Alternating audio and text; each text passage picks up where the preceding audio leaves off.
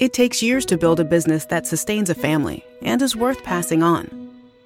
At Sandy Spring Bank, we work closely with clients to provide the financing, cash management, and deposit products necessary to grow a business, so your life's work will continue to prosper once it's in someone else's hands. We believe real banking is a conversation. Let's talk about your business. Visit sandyspringbank.com/business. Credit products offered by Sandy Spring Bank. Did you know this podcast is powered by Acast? Acast is the home of podcasting. For creators looking for freedom to grow their listeners and make money too. And creative brands looking for smart ways to advertise. Podcasters and advertisers in the know Acast. It's time you did too. Visit acast.com to find out more.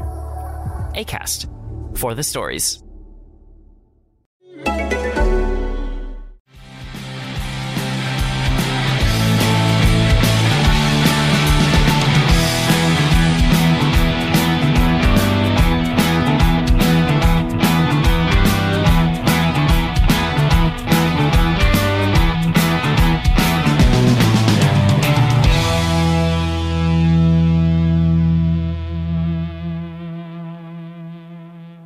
Hello and welcome to Wolves Fancast. Matt Guy here, joined by Stu, Pricey and Gully. Good evening, gentlemen. Good evening. Some dour faces to match the rain at the Hawthorns this evening. But as always, we are here to talk about the Wolves fixture this evening, the 1-1 draw with our arch rivals West Bromwich Albion, in a game where we gave them the nail in the coffin, you might say, a small nail, but a nail in the coffin for their Premier League survival. Talking about the game as we always will, some actual lineup news to actually talk about for a change, because it wasn't the same usual Nuno show. Some enforced changes. What did you think? First of all, Gully, what did you think when you saw the lineup? Well, it was interesting, which is the case in itself, and it isn't always the case that it is a talking point, like you say. And it was, I think, open to interpretation as well once you saw the names, how you thought they would actually end up being fielded, because there was talk of it being a 4-2-3-1, talk of it being a back five shape with Dendoncker dropping back in, Owen Otasowie being the bit of the wild card, I guess. We all seem to think that he's a central midfielder based on the way he's played for the 23s and whatnot. But Nuno obviously had other ideas. And it was nice to see the names on the team sheet that we did, I think, because we've all called for the likes of Fabio to get their start, Vitinha in particular as well, and Otasowie in some quarters. So while it might have been enforced, I think we stumbled upon quite a nice-looking team, to be honest. I'd agree there. Price, in terms of Silva starting over Willian Jose, in terms of, got his goal and he's off the mark, but he brings Silva in. Why has he done that, do you think? And do you think it was the right decision? Obviously, he gets the goal with a massive bit of fortune, but we'll get onto that later. Do you think it was the right call, or were you surprised by it? What a goal it was as well, eh? Definitely the right call. For me, I've never been a fan of Willian Jose, to be honest. I don't think many people are. I don't think that's a unique viewpoint for me there or anything like that. But I think Silva's our guy, and he's our guy long term. So I know it was probably the right call early in the season to take him out of the team. But Jose is not really offered too much since his time in the team. So I think the time was right to put him back in the team and to stick with him now as well. He's just got more drive about him than William Jose does. You could see as the game went on, and certainly after his goal today, that he's got a bit more confidence about him in everything that he does. Not even in his own build-up play as well. He's already got a handful of goals now this season, based upon him being in and out of the team. So I'm looking forward to what he could do next year. Although his role might be the same again when Raul gets fit again. But I think we all can agree that it's the right call for him to be in the team. I think we are seeing him come on now as well. So it's positive news for us, really. Mm-hmm. And Stu, I mean, the only thing that's more likely than you pulling a hammy when you play football is the usual lineup, as you would attest to. What did you think when you saw the lineup? Was it something that you think would be refreshing? They were very harsh comments there. Like Gully said, we've stumbled onto something which we've been asking for months, if not for longer. Vitinha's been shown more than enough in the little glimpses of what we've seen in a Wolves shirt and then under 21 games for Portugal that he's more than capable of playing with better players. And when you've got Dendoncker pissing about and not doing much, Neves not doing much all season, same with Vitinha, it's a scandal, really, that he's not had many minutes before today. Mm-hmm. So, however you got to the decision of playing him, wonderful. He's played and look at the performance he's put in. Mm-hmm. So, if that's not fuck you, Nuno, to him, then I don't know what else is. Because, I mean, and we said before, and we said, well, this could be like Dan kind of mentioned it in the group, saying, yeah, he's damned if he does, damned if he don't, but he's brought that on himself by not playing these people. And like Pricey said there with Silva, there's now no need to play William Jose ever again because Silva's played 90. He's played 90 minutes from the start, and look at the performance he's put in. Yeah, it's against the second worst team in the league, admittedly, but you got to start somewhere. Mm-hmm.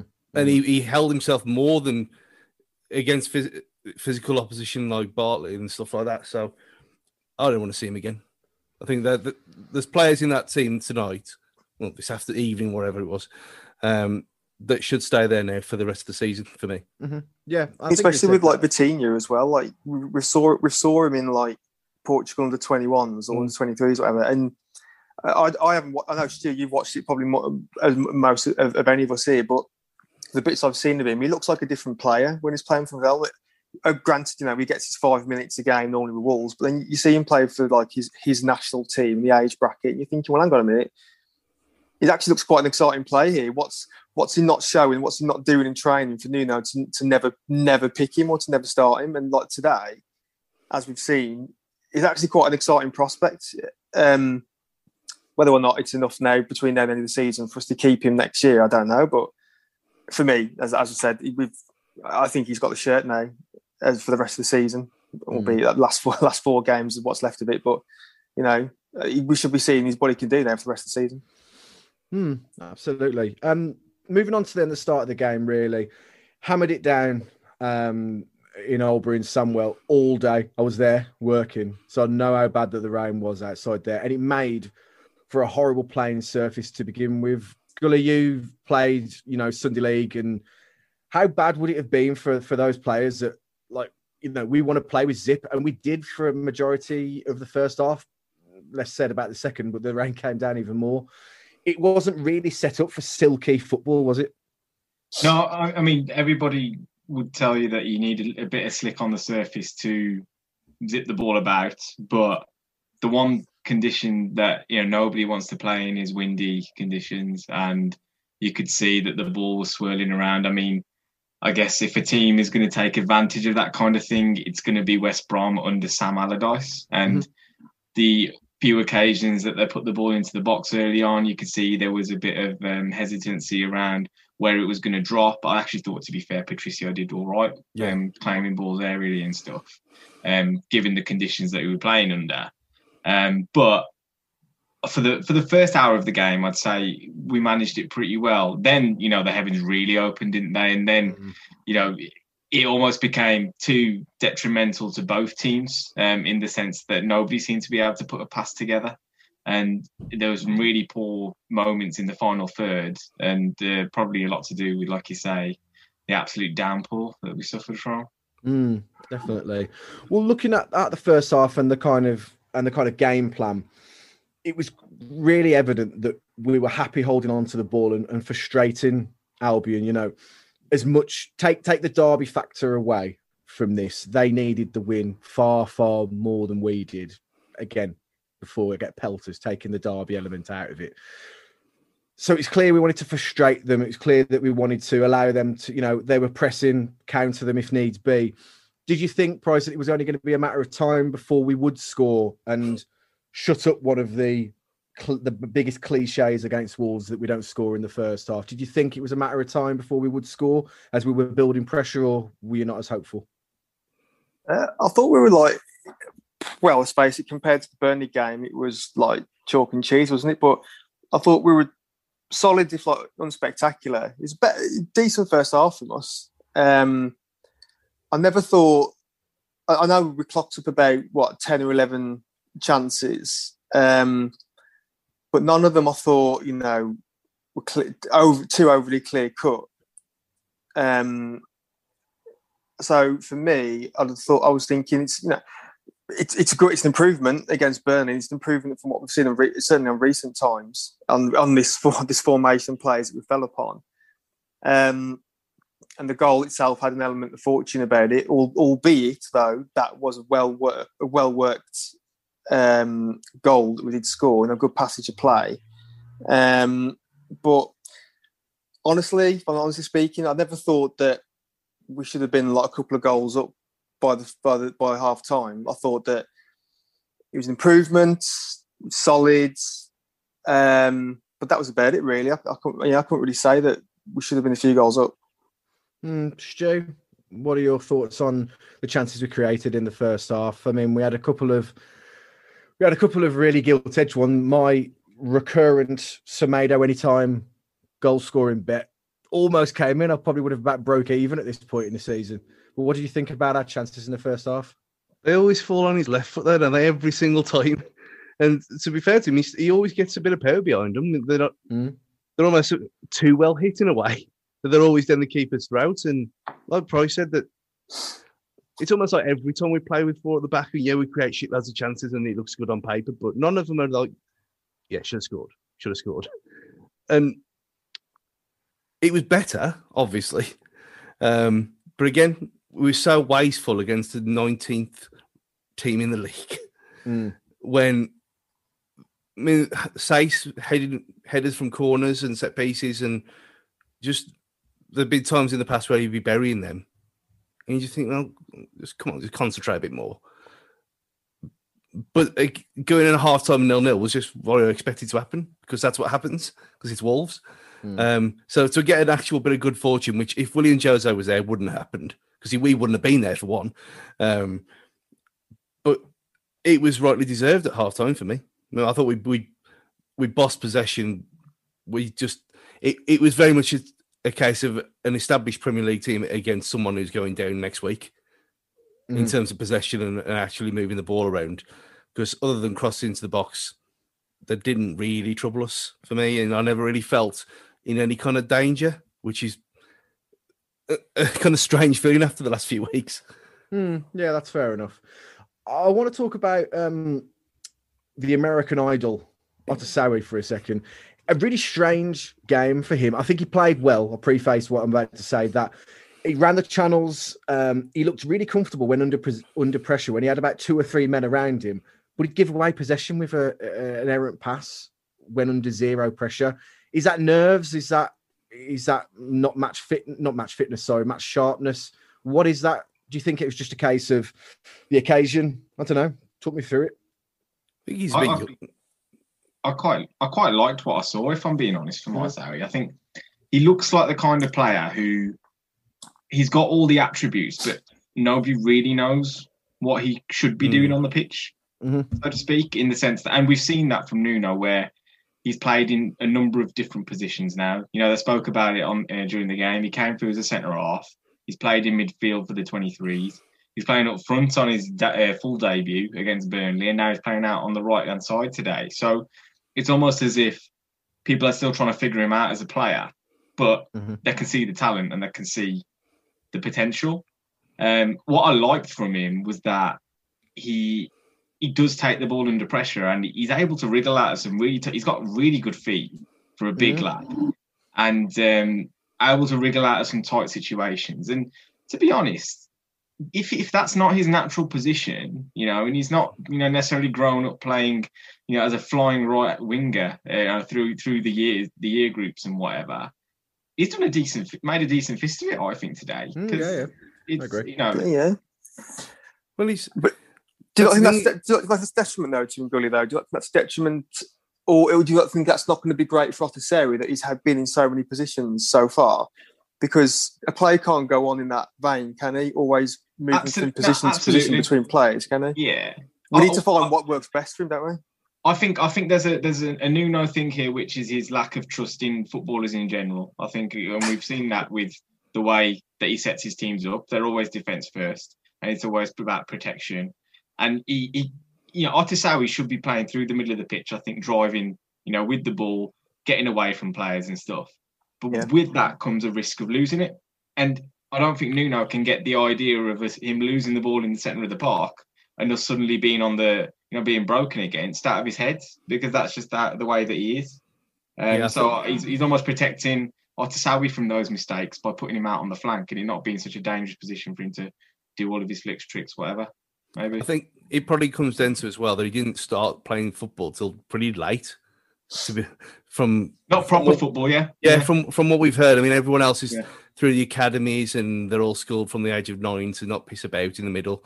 Whereas he's a bit rough and ready, the whole model thing, which is now the new Kilman futsal reference. And I think it's got a bit of that too. It's a bit like Maitland-Niles for them. He's not really settled in a position. He's been played everywhere for Arsenal, and now he's playing in midfield, and that's why he went to Albion in the first place, to play midfield.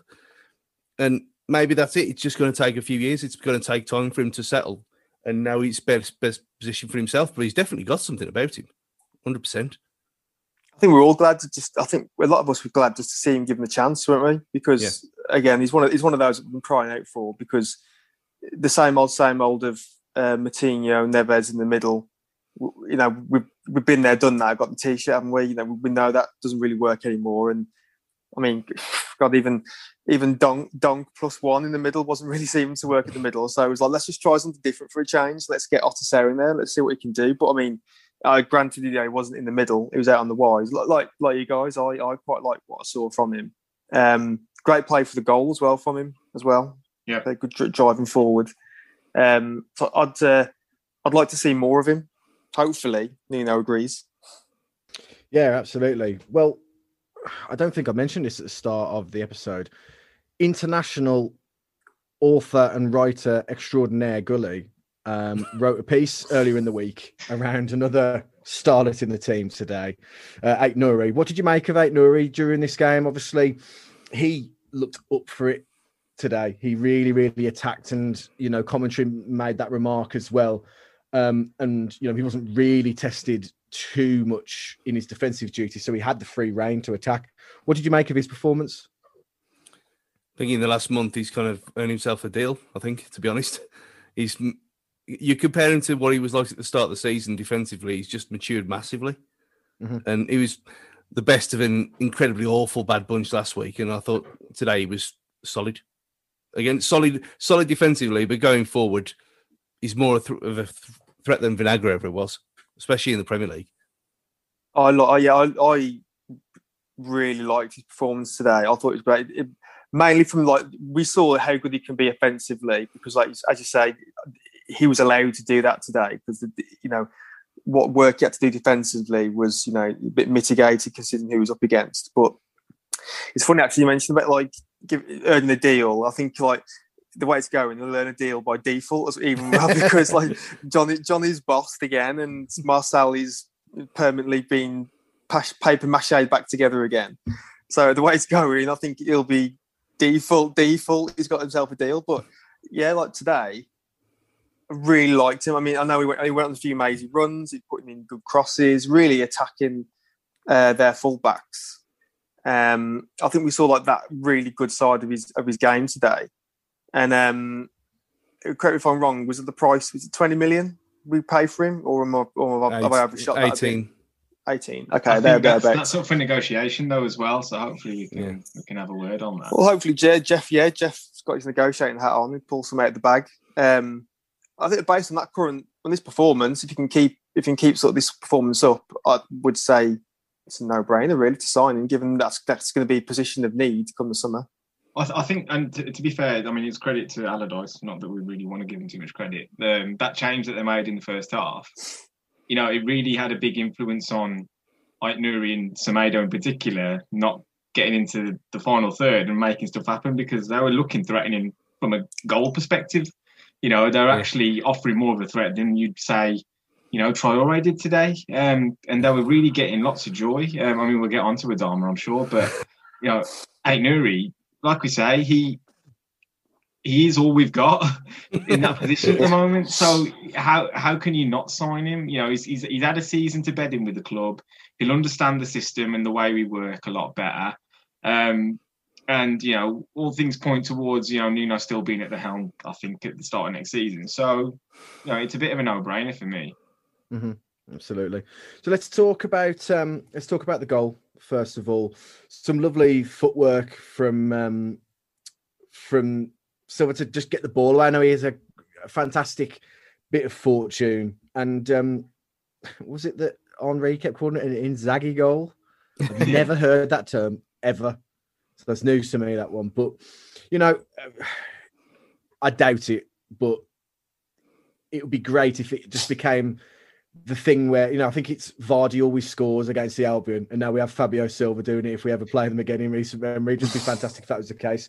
But, you know, it's great for him to get a goal under his belt on his start, played the full 90 minutes as well. The lad is showing promise in a season that we would never expect him to play as much game time. It can only be a positive going forward for him. But what did you make of him in today's game, Pricey?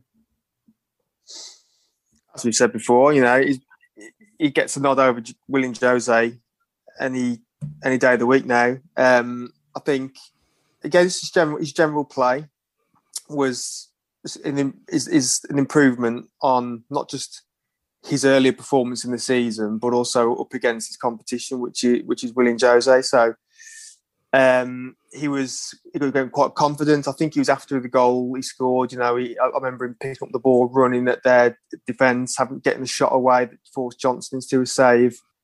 I think we'll just see more of the confidence coming from him. Hopefully, you know, for the rest of the season, he'll probably start, or hopefully he'll start the next or the remaining games we've got. Hopefully, we'll see that confidence just grow and grow, and then with the summer off, when he comes back next season, you know, again, depending on what his role is in the team, we expect to see more again from him next season. I don't doubt for 1 minute. You know, the common consensus amongst Wolves fans at the minute is that he's got to be starting. I go back to what I said earlier. Earlier in the season, I think the common consensus that it was right to take him out of the team because he wasn't having the effect that he's now having on teams. I think that just comes with, you know, the constant learning off others, constant improvement in his play. Yeah, I mean, hopefully we just get to see more of the same, or more improvement going on with him. Mm-hmm. Stu? I love the kid. He's great. I mean, for all the stick that we gave him, and it was never really stick, was it? It was always a kind of. We all knew that he shouldn't be there, and it's not. It's pity. It wasn't. It wasn't his fault that he was playing, but. The only reason that Willian Jose had to play before was so he could. I mean, I said it on air. Put him on to be beat up for 70 minutes and then throw Silva on for 20. But now Silva's giving it out and he's getting stuck in, and he's bulked up massively in the space of. I mean, it took Neto a year, and it took this kid 8 months. I mean, I jokingly put a tweet out in the week. I mean, before the blackout, before we get onto that, that. It could be like Bull and Keane next year with Raul and Silva, and who knows? It could be Master and Apprentice, because he's definitely. I mean, he's never the 35 million thing is going to haunt him forever until he's a superstar. But he's still only 18 years old, so to be doing what he was doing in a derby game against a Sam Allardyce-led defence, superb tonight. Mm-hmm. Superb. Gully, talk me through the goal itself. What did you make of the build-up play? Massive bit of fortune, but that happens in football. So, what did you make of the goal itself? Oh yeah, I was just going to say this podcast is dedicated to Vitinha's little back heel in the build-up to the goal. So shout out to my man Vitinha. What a player he is, by the way. Honestly, well, we're going to get onto him, but yeah, I want to highlight him in as much detail as possible. But talk me through the goal.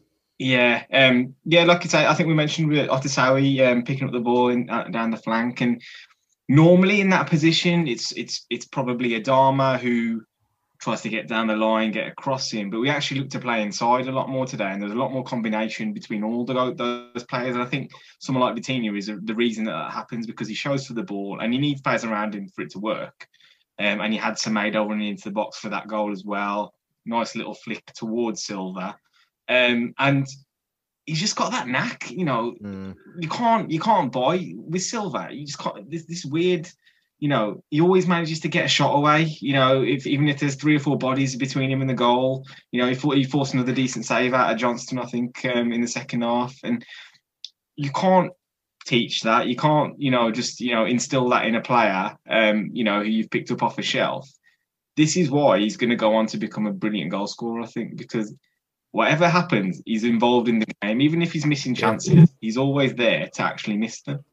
And it's so much that you can say for him that you can't say for someone like Willian Jose, which, you know, sorry, William, but, you know, this is what you're there to do. And this is what you're there to do. And Silva's got us, you know, a result today and could have got. You know, you mentioned that about Enak. That probably explains why, like, he scored so many goals at his youth level, because he just seems to have that knack, doesn't he? You know, probably when he first come, we were like, well, how's this kid scored so many goals at his level? And you think, no, you probably can't see, because he has that instinct, or he knows kind of where to be. We're probably doing him a disservice by calling it a knack. There's intelligent movement involved in all of it as well. You know, it's really well thought out. His runs that he makes are very, very good.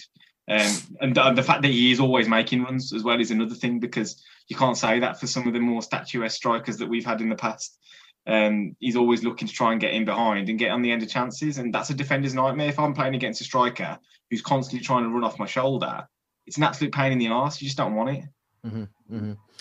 Well, Gully, I know you want to talk about it, so let's talk Vitinha. I mean, the performance tonight makes you understand why people want him to be the natural successor to Moutinho.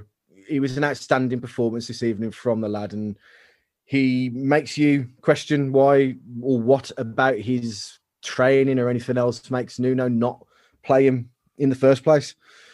Gully, talk me through his performance this evening and what you enjoyed about it so much.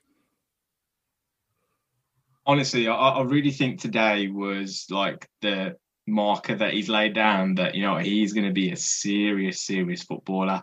I know he started games earlier in the season. I think there was one game against Brighton where he kind of got a little bit lost and didn't really put a marker down during that game. But today, he's one of those players that makes everybody else around him better, and that's ultimately what you should be looking to do as a footballer. You got to be greater than the sum of your parts. You can't be an individual. Someone like Traoré, you know, for all of his individual qualities, they're very individual. He's not a combination player, but Vitinha, you know, in tight spaces, you know, there was I think someone gave a foul away, and the referee blew his whistle, and just as he blew his whistle, Vitinha put the nutmegs on one of the Albion players, and it was just absolute filth. And I just wish he'd played on, because he would have been in a decent position. But I think the other thing that's worth pointing out here, Porto didn't even give him his debut before he joined Wolves. You know, he hasn't actually had much professional football experience at all. So to think that this is his benchmark where he's starting from, and the more he plays, he's only going to get better. You know, we've got a real exciting player on our hands, really exciting. Stu, what are your thoughts on his performance this evening? Just echo what Gully says. I mean, he was outstanding, and he's kind of it's going on two youth games that everyone saw because it was against England, and England under 21s are not very good. But he played like Moutinho in them games, and he played in central midfield rather than being more advanced like he did today. And it's plainly obvious that that's where he could play. He could play anywhere he wanted to. He's that good.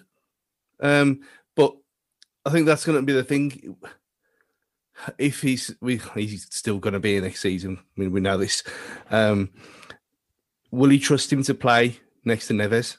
I mean, you could ask the question: should Neves even be in the team? I mean, I know he's come back from illness and stuff, but I mean, come on. But would Nuno trust Vitinha in a midfield too? I don't think he would. I think that's only the only problem it's going to be. So we're going to have to play 4-2-3-1 for Vitinha to play for me next season. That's the only reason I can see him not playing, because he's that good. Fair enough. Price, have the final say on Vitinha. Yeah, I mean, kind of just obviously with the guys here, you do question why now, why has it took so long for him to see what he can do. Obviously, Nuno's just gone with the established order for most of the season. Neves, Moutinho, Dendonk in the middle. And yeah, the formation was playing to his hands. I don't think he would play Vitinha in like a two in the middle. It has to be part of the attacking three behind Fabio Silva, basically. But again, yeah, today just showing exactly why he needs to play for the last 4 games, and then we should be looking to, based on today's performance, we should be looking to sign him. I know I'm only judging it off on one game, but the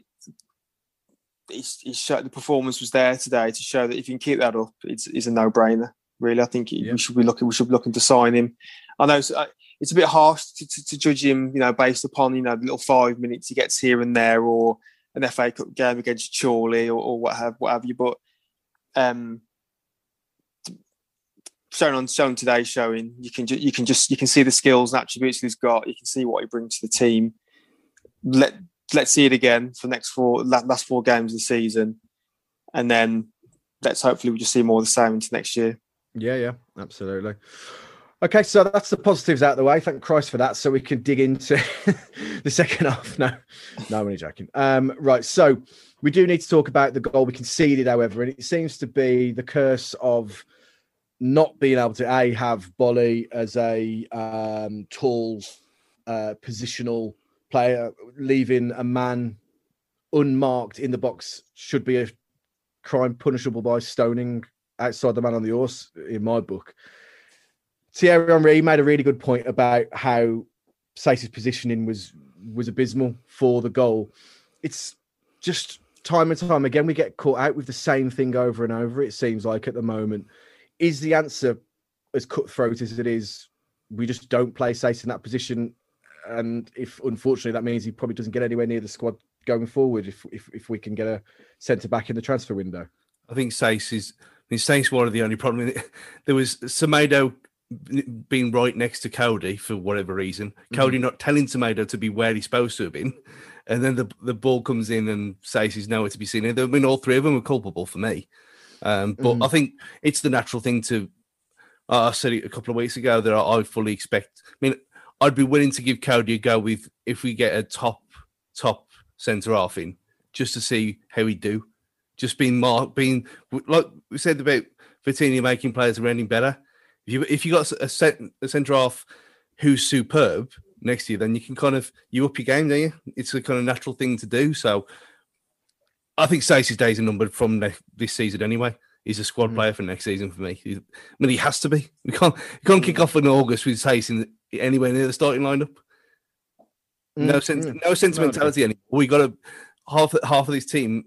The days are numbered. It's just the way it's football, and you have to move on. But yeah, just shocking defending again. And that game was kind of summed our season up in a way for me. I've defended him before, to be honest, quite a lot. Saves, but I think there's been a bit of a drop off. I'm just never confident when crosses come into the box. That certainly from an Allardyce team where there'll be lots of them, but I just thought I could see it coming in a way because I always felt a bit pensive when those crosses coming because I thought you know what's going to come eventually. Certainly without Bolly being there. So yeah, I think I'd agree. I think the goal was a bit of a shocker, very basic, very, very basic, social distant defending, really, wasn't it? Essentially, nowhere to be seen against the attacker, but.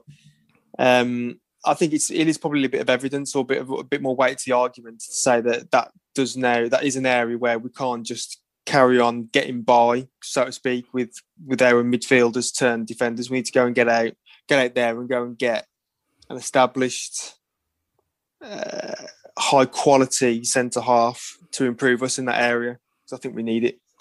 Mm-hmm. Again, I'm going to give him a little bit of credit because.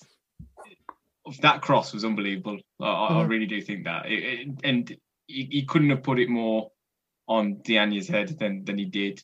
but it also didn't necessarily need to be that level of perfection of a cross to probably end up with a goal because, like you say, Sace was called ball watching on that one. I think it does come back to the point where with the back four, your fullbacks are starting narrower, positionally. And Semedo is going to find it more difficult to get out and stop the crosses if you've got an overlapping fullback like they had in that situation. With the back five, Semedo could probably stop that cross because his starting position is so much closer to the guy crossing the ball.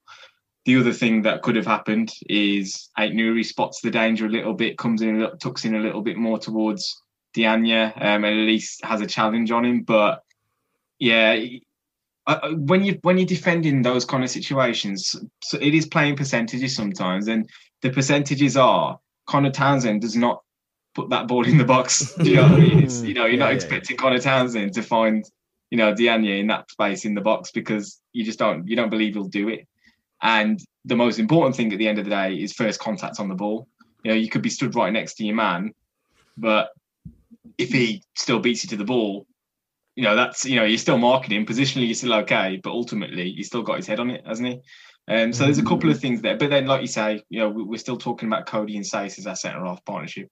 That should never be the case 3 years into our Premier League kind of stay. So no. It's first priority for me, especially if we are going to persist with the back four. And I think on the evidence of today's performance, I think people are going to be much more behind the idea of us going this way. Yeah. Well, we got wins 4 by Burnley in a back 5 last week, so we might as well just go for it now. There's no point being. We've been sensible for. I know we'll come on to it later, but we've been sensible for 3 years nearly, and all this about Nuno wanted a back 4. No, he played in it back 4 because Cody had COVID. That's the only reason this was tried halfway through a season. Yeah. And so it was not the plan, but obviously it's been tinkered with ever since. But Nuno knows that those guys needed protecting, and that's why we played with the back 5. Yeah. That's why we play with the 2 sitting midfielders in front of, the 3 defenders that we've had, because as individuals, you can't go out and play, expansive with them, ask them to start running into corners because they've been exposed one-on-one. They're not capable of it. And it's in its own way, it's Nuno's genius that we've got to the stage we have got to with those guys in our back 3 in many ways. He's still eked out as much as he can out of the players that we've got. Now we've obviously reached that point of no return where we need to upgrade, and that's just a fact. But again, going back to the back 4, the players look like they enjoyed it themselves, I think, today. They enjoyed having more of the ball. They enjoyed having options ahead of them and finding players and finding passes and stuff. So they're probably all for it as well. I've got, I tweeted earlier, and I've got an overriding concern going into next season. I think let's say that Fosun give Nuno or the recruitment team a war chest, and we bring in fantastic centre half. We bring in a striker. Let's say Raul doesn't reach the heights he has, or he has a delay, or there's an injury to Silva or something. We bring a striker. We revamp the team. By having a manager that isn't proactive enough to see a game out, or isn't his game management just isn't good enough, does it matter how good the squad will be if we can't see a game out, no matter how good that squad is? So let's say we get to this game. The 11's picked, the subs are picked, right? Injuries, fine. So the squad might not be good enough, but you have 90 minutes to manage a game out or to manage that game. And it's quite obvious Sam Allardyce did, Nuno didn't. That's got to be a concern going forward because, we've done some amazing things in the last couple of seasons, but that's a ceiling, and there's a glass ceiling there that's not going to get smashed until he changes things. Matt, surely. You say that, but did Sam Allardyce get the result he wanted from today? He didn't get the result he wanted from today, but you would argue that their squad and everything about them, they're 19th in the league for a reason. But without the changes he made, they'd have lost the game. Probably, but who was the better team today overall, over 90 minutes? Wolves were the better team over 90 minutes, but that was in spite of Nuno, not because of Nuno. Do you think? I'm not putting down Nuno personally. I think we got into enough good attacking positions yeah, to have done more with what we did, and that ultimately, you know, I think we were set up. I think we were set up fantastically. I've no problems with that at all. But when Sam Allardyce makes a change so early on, what have we changed for the better for the remaining 60 minutes of the game with what we had? Who the table doesn't lie. We're higher up in the table than them. We've got these amazing players that we've just waxed lyrical about their performances for the last half an hour. What have we done any differently to make that game any better? And I know, I know the surface. We've talked about the surface. We've talked about things like that, but they had chances as well. They were unlucky not to score and score more. I think I've got a genuine worry about just his game management. I think second half. Thought we started the second half like we started the second half at Brighton away. We absolutely battered them. We gave away a penalty within the first minute. Yeah, you know what I mean. Maybe not that bad. You know what I mean. I was thinking that as soon as I was saying it, but you know what I mean. It was even after it was back to 1 in that game. There's a 1-goal deficit again in that game. We didn't push on. It was the natural Nuno thing to kind of don't go too mad. And I know what Matt's saying because it's what I've said for a year, and I know I've made my point very clear on this issue, and I don't think it's ever going to get any better, to be honest. But the subs that he made, obviously it was almost monsoon season by that point, so it's all irrelevant anyway. But the subs that Nuno made compared to what what happened afterwards? Nothing changed. He took Artetawi off when he was playing well. Why did he take Vitinha off for Gibbs White? Even though Gibbs White did play well, to be fair to him, for a change. Yeah. And then Supermax came on and was solid as ever. But nothing really changed, did it? You know what I mean? It's nothing. The king. Yeah. You just on the wind up now with that. That'd be I'll be more interested to see now Cody and King Max in the back two, just to see what happens, than Sace again. I think we have to, haven't we? We have seen it, I'm sure. Clean sheets galore, I assume. I can't remember, to be honest. But I know it's happened. I don't think he left in the back four. I'm going to have to check this later. But yeah, I know what you said, man. I've said it myself that I don't think he's that lingering thing of his inability to be too adventurous is always going to be there, regardless of what you do and how much you spend and what the players you've got in your squad, and that's just who he is. And I think it will be interesting to see how he approaches it. If he actually has a bench that he can turn around and think, yeah, I've got A, B, and C here who could change stuff. Where by his own philosophy, he just likes to have a very small, practically like he's 11, and that's it. Maybe just two options off the bench almost, it seems. But I'd like to see how he would do if he has multiple credible options off a bench. But admittedly, history tells us that this is not his strongest point, using subs to change a game, and we've all got the examples that we can point to back that up, obviously. But I'd like to see the goalpost moved where he does have a much better caliber of options available, and then let's see what he does. And let's see if he does what he does today. Like I say, taking off Vitinha, arguably one of the two man of the matches we've got. Personally, I would have kept him on, but how is Traoré staying on the pitch? Well, exactly, yeah. Because he can score in the last minute at Craven Cottage.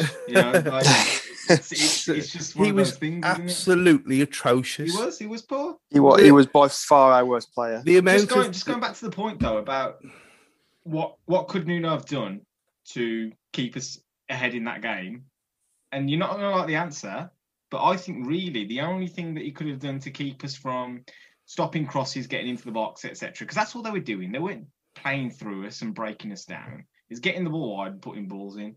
That would have been to go back to a back five. Not one Wolves fan I know would have wanted to see that. No, because we know what would have happened. We'd have had a better chance of keeping a clean sheet as well. Theoretically, that in theory, that's what you think would happen. But as last week shown, it doesn't, Yeah, there's a potential. There's a potential for spanner in the works, but I get the theory of it. I get the theory behind it. 6 months ago, then yeah, 6 months ago, yeah, but not now. This is the thing. We're playing the team like West Brom, who, it's very much a scattergun approach, isn't it? You sling enough shit, some of it's going to stick. They put enough balls in the box, one of them's going to land in a position that you don't want it to, and that's at the striker's head or feet or whatever. And that's what's happened. We got away with a couple today, but we just don't have the individuals. I'll tell you who we needed at the back when the crosses were coming in was probably Semi Ajayi and freaking Carl Bartley, because that'd have headed everything away. But they couldn't deal with the other stuff, the little movements around the box, and that's just what we've got at the moment as a squad, and that comes back to the recruitment and all that kind of stuff. So it's a bigger issue than today, I think. Okay. Going back to that's fair enough. I was going to say, going back to the point about, because we're on the negative side, obviously, aren't we? And going back to Adama, it's obviously an accepted fact that he was probably our worst player today. Very frustrating, just kept giving the ball away. We're coming up to a bit of a weird crossroads with him at the minute, because as far as I'm aware, there's still a contract dispute with him at the moment. I'm not sure what's happening to his value, both to Wolves as a team and then also his monetary value. But I'm not quite sure which way it's going to go with him at the minute, based on his performances this season as a whole. And, as purely as a statistical point of view, he's gone backwards from last year. So, I mean, today, I was going to say today he's ruined Aït-Nouri's game. The amount of times he overlapped and he was in prime position to do something, and he fucked it up by being selfish over and over again. This is where Adama is not a combination player. He's been drilled into him. When you get the ball, you go and take on every man that you see in front of you, and that's how he's played his whole career. He's never been taught almost probably how to play with an overlapping fullback and whatnot. Which is now, I think, when like you said, that I think that we know where in the crossroads he needs to be the one to drive off to the left in the Paul Walker way, and just to be gone, because he's had what? I mean, if we're being honest, 8 months in 3 years, really, of him being the top player. It's not. I mean, this season's been a shambles for a lot of them, but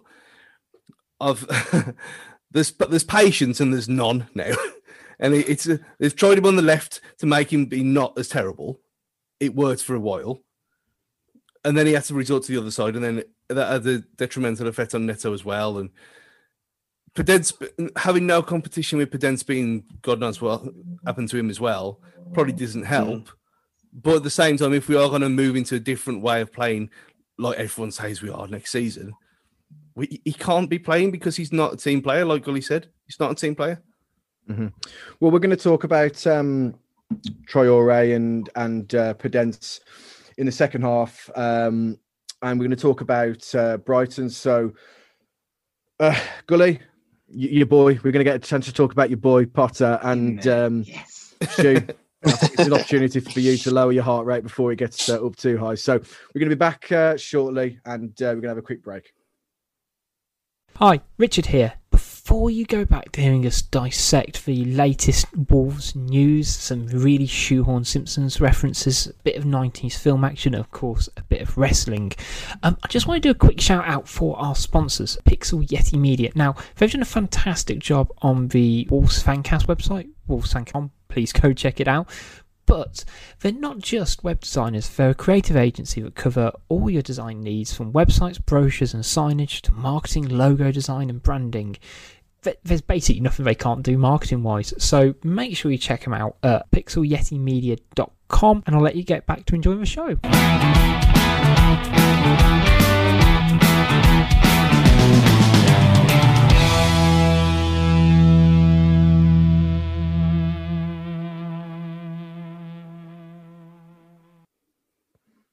Welcome back, everybody, to Wolves Fancast. Looking ahead now to the game against Brighton. Got to be my least looked forward to game in a season ever. I think it's for them. A lot of people, it was the last home game they'd have been to. I believe if they didn't go to No, it would have been the last home game, I think. Everyone. It was. Yeah, it was. And it just brings dour memories, really. The memory of some bloke literally falling asleep and kept banging his head into me. Well, and I don't think it was because of the football, even though it was abysmal. But he missed an Yves Bissouma masterclass then. Well, here we go. So, first of all, lineup wise, I think a couple of players have already put their name on the team sheet. Bearing in mind we've got very little left to play for. What do you think from a lineup wise? Who has to start for you now going forward, Pricey? King Kilman. King Kilman. Well, Nuri might be injured. Oh God, don't say that. No, I mean, honestly, I mean, I would largely keep it the same. And why wouldn't you? To be honest, I mean, we've had a positive performance against one Albion. Let's take it over to another Albion. I mean, we want to see more of Otaseri, keep him in. We want to see more of Vitinha, keep him in. Fabio's got his groove back now, so keep him in. Again, if Aït-Nouri is fit, which hopefully he is, I would just change. Saïss. I mean, this is dependent on the condition of Boly, but if we think that he's still out, I'll bring in Kilman for Saïss personally. Other than that, what else would you change it? Why would you bring anyone in? I don't really see the point of it. Mm-hmm. Mm-hmm. Stu, what would you be doing for the game? Is there anybody that has state their claim has to start for you, or is there any surprises that you expect, or do we return back to form if a few of the more senior players are available to us? That's the problem, mate. As soon as Moutinho gets his latest drip sorted out and he's back on the pitch again, and you can just see it happening though. Even after today, that's the first. If he does that, then it's not even start. But I mean, for me, you can't really change anything apart from King Kilman, really, because it was for the vast majority of the game, it was a good performance. Mm-hmm. And if you're being really pedantic and say, but play Otaseri in his actual proper position next to Neves in the middle, and bring Corbiano in, and let's really rev it up. But that's not going to happen. So no, that sounds exciting. Yeah, exactly. It's too exciting. I'm getting myself all sweaty now. But Nuno's never going to go for that. It was madness. But yeah, that's what I'd do. But no, if one of the others is fit, they'll play, and the kids will be back on the bench. Mm-hmm. That's what I expect. Potentially. Gully, you've sacrificed all of this season to scout Graham Potter and Brighton all season. Tell me, what are you expecting from them going into this game, and how do you think the game will pan out? It's difficult to know what to expect with Brighton, to be honest. They are the only reason they're not a top half team, from what I've seen of them, is Neal Maupay. He should be bagging about 20 goals a season in that team, and it is ridiculous how they don't win more games than they have. And ultimately. And I'll say this about any manager, the only thing stopping managers, that are coaching so well, is players not necessarily putting chances away. And that's the only thing that Graham Potter's been a victim of this season. I think he's done a really, really good job with them. And to be honest, if we go in with the back four, I can see us getting outplayed. Mm-hmm. A lot of chances created against us, but I also don't really want to see the team change. I want to give everybody who played today the opportunity to embed, what was good today a little bit more, because there was some nice little link-ups and combinations. And I just think, in terms of putting your eggs in baskets, you shouldn't, Moutinho as a player, he's not the future of the football club. No. People like Willian Jose, not the future of the football club. You got to be doing it for Silva's benefit, for Vitinha's benefit. Hopefully Aït-Nouri's fit, having gone off injured today. So these are the guys that are going to really benefit from those minutes on the pitch. The idea of Corbiano, Stu, having watched him for the 23s, he's electric. He's electric. He just seems to have a bit of a odd relationship with Nuno, where I think Nuno thinks he's got a bit of a chip on his shoulder, doesn't he? From what he said about the him interviews and stuff like that, yeah. But Nuno likes a clean cut good boy, doesn't he? He likes his Ruben Neveses and the like, who are going to be little puppy dogs really to carry out his plan. So maybe it's like a North American thing, and he just doesn't get them. Because we had all this whole thing about Artasewi as well, and it's saying he's got an attitude problem. Maybe he just doesn't understand them. Maybe it's just not obviously literally, but the way they are, the way they hold themselves. Maybe they just rub him off. Some people. I hope they're not rubbing him off. Yeah, exactly. Steady ship. I mean, Dan's been rubbing off Nuno all year, despite everything, and. But maybe that's just what it is. It's just a personality clash, and the cultures are so different that they just don't get each other. You think there's a geopolitical problem? Yeah, exactly. There? Yeah, I see. I understand. I mean, from a predictions point of view, I just want it not to be a 0-0 ball draw, but I also don't want us to see us concede. Go up 2 or 3 and then concede them all, and then we have the same conversations that we seem to always have, where it's, well, Nuno made a negative change and then we started to concede and the pressure piled on there, because that tends to happen in these games. Well, let's put your predictions in. Give me a score prediction, Price. Well, funny you mention that. I've just been looking at Wolves v Brighton head-to-heads, and it makes particularly grim reading. Come on, then. Hit me up. Do you know what? I'm going to go with the what seems to be the favourite Wolves-Brighton scoreline of 0-0. Oh dear me. It's because I just remember it being, it's always terrible. So 0-0. Shite, wasn't it? Let's be honest. I mean, the last game was definitely a turn away from that. So I'm going for goals. To be fair, I'm going for a 2-2. And can we also get Gully's prediction on what the XG for both teams will be as well? Brighton will clock up like 7.24, probably get 0.6, but still manage to score two real dodgy goals. I'd love to see the XG for Fabio Silva's goal today. Jay, what about yourself? I think it's that they're not really Brighton of old, are they? They're not the kind of Chris Hughton shitty Brighton anymore. Everyone should take the piss out of Gully for it. They are fun to watch, but I mean, I think it was Adrian Clark on the Totally Show today said that if they had Ollie Watkins playing from, they could be 7th or something like that. Mm-hmm. So, I mean, it really wouldn't surprise me if Neil Maupay turns into Ronaldinho this weekend, like we did to Chris Wood last week. Yeah, I'm going to go goals as well. Fuck it, why not? 3-3 again.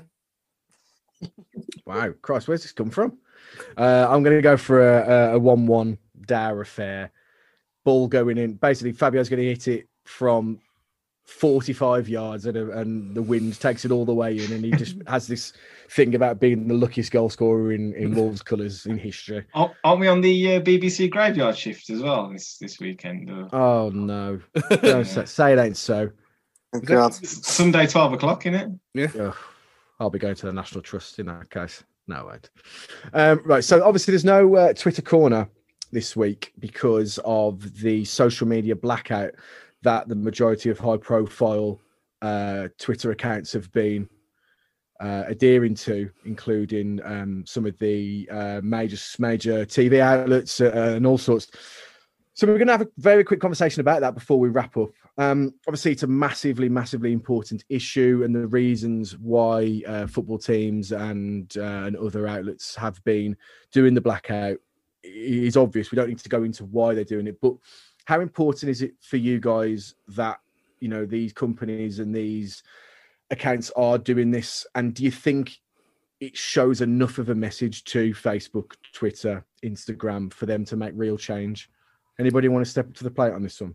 I mean, you don't show them a message. It hits them where it hurts, and that's the wallets. In the pockets, yeah. Because that's a whole weekend's worth of ad money pissed away because they can't sort themselves out.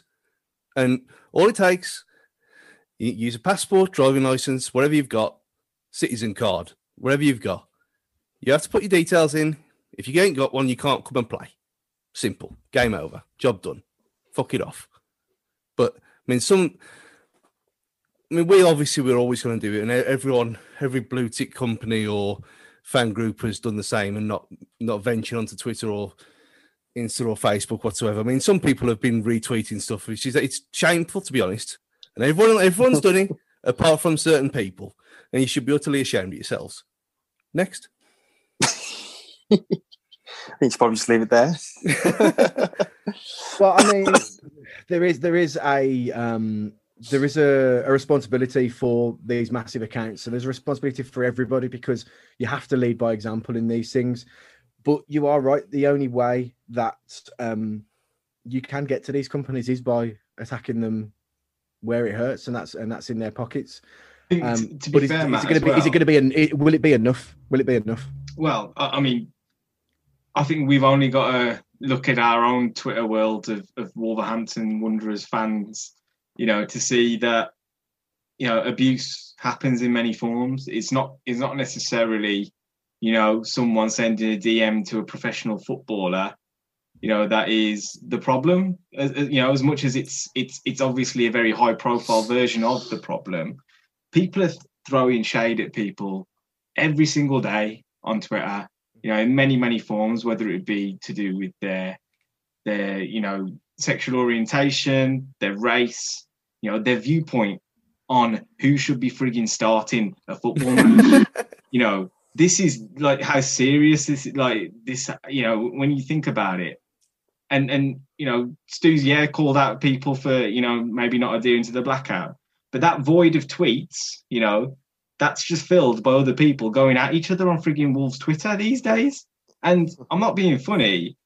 We can all practice the high profile stuff and the media blackout and stuff like that. But there's a whole lot of shit going on, football Twitter, that is just totally unacceptable.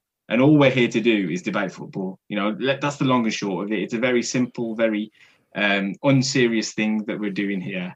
And it doesn't warrant the level of abuse that people will stop. And that's, something that we all need to take on board. I mean, it's not just football Twitter, though, is it? It's every kind of subgenre of Twitter you can possibly imagine. I mean, gamer Twitter's worse than football Twitter. I mean, that's where the real cesspits live. And it's just, you've probably got Carfo and Warehouse versus 1-to-1 if you're going back to the 90s. If Twitter existed then, it's Currys versus Dixons. Yeah. The Lloyds versus I forgot it. But yeah, it's the same thing. As long as you've got an opposite opinion from someone else, have it out. I've always said with my personal Twitter, and I follow people who I don't agree with on a lot of things because it's healthy. Totally. If you only follow people, or you only talk to people who've got the same opinion as you, what are you going to learn? It's just you're living in your own bubble. Stu, though, that we can all do that, but people are just overstepping the mark. Yeah, and every single day. So the thing is that people wake up people actively go looking for it, don't they? Actively go looking for the confrontation, and it doesn't even require people to have their burn accounts or whatever, or the bot accounts. People will be themselves, but then also just be quite happy to throw shit anywhere, just as like a way to pass 10 minutes. What can I say to this person right now, or what can I just say to this? People just do it with reckless abandon, really, because there's no, what is the comeback for it, really? I mean, unless you do something massively, massively severe, you might get a knock from the old bill. But other than that, what you're going to do, just get your account suspended. Okay, well, I'll make another one. Yeah. Well, there's no real comeback, and that's really why you can't blame the social media. You can't blame social media companies for that. That's just human beings being fucking twats. Well, exactly, and obviously ID would be great, but can you really see these companies agreeing to do that? Because that will ultimately hit them in their pockets, won't it? Really, if you give them one account only, and it's you, and if you're on the naughty list, you'll never be allowed to come back on the platform again. That ultimately hit them in the wallet, so they'll kick the can down the road, saying, "Yeah, we're looking into what we can do X, Y, Z." But ultimately, they won't. Sadly, they won't ever do anything about it. If it's not on them, then you kick it higher and make it government and make it law. It has to be regulatory, and we've seen that with the ESL, the Super League stuff. You know, when people kick up enough of a fuss and shit hits the fan to a level that it did, you know, they're bringing in the, you know, regulations that are going to prevent something from happening. So I hope it doesn't get to a stage where it's, you know, that level of seriousness, but that's the only way to really manage people, it seems. I mean, you have got, there's the line as well, where there's the line with being a wind-up merchant and trying to have a bit of a laugh to going way too far. And the vast majority of people, because you'll always get people who just can't take a joke, however innocent it is. Yeah. And they will get reported. So you have got to have the line of, well, yeah, obviously, if you're putting yourself out there, then you are going to get some blowback from me. But as long as it's on that, as long as it doesn't get abusive and personal, then fine. Just behave yourselves. It's like, I think the overriding factor is it's abundantly clear that social media companies have a responsibility, and at the moment they aren't taking their share of that responsibility, and they need to do more. And I hope this blackout has shown that if things don't change, this will just happen more. You know, peaceful protests do work, and things can change, but companies have to understand that they have a responsibility as well. And let's just hope that through the effort of the majority, you know, these things happen, because it's for the better of everybody. It's for the better of the players, better for mental health, better for the reputation of the game. It's just better for everybody if these things are squashed as soon as physically possible. But it's probably one for a separate show altogether, really. We'll kind of wrap it up there for now. Thank you, everybody, for listening. Make sure you are subscribed to us on our social media platforms post blackout, so you can get all of our content as soon as it arrives. Make sure you subscribe with your notifications on, including our YouTube channel, to get all of our content as soon as it lands. Cheers, guys, for coming on as usual. Looking forward to the next game, and hopefully we can see another result for the good guys and see the young kids stamp their names on the fixture lists going forward. But for now, Gully, if you want to say goodbye. Shit on the baggies. Shit on the baggies. Price. Take care, guys. See you later. And Stu. At least they'll be down next week. Ta-ra. Exactly. Take it easy, guys. Look after yourself.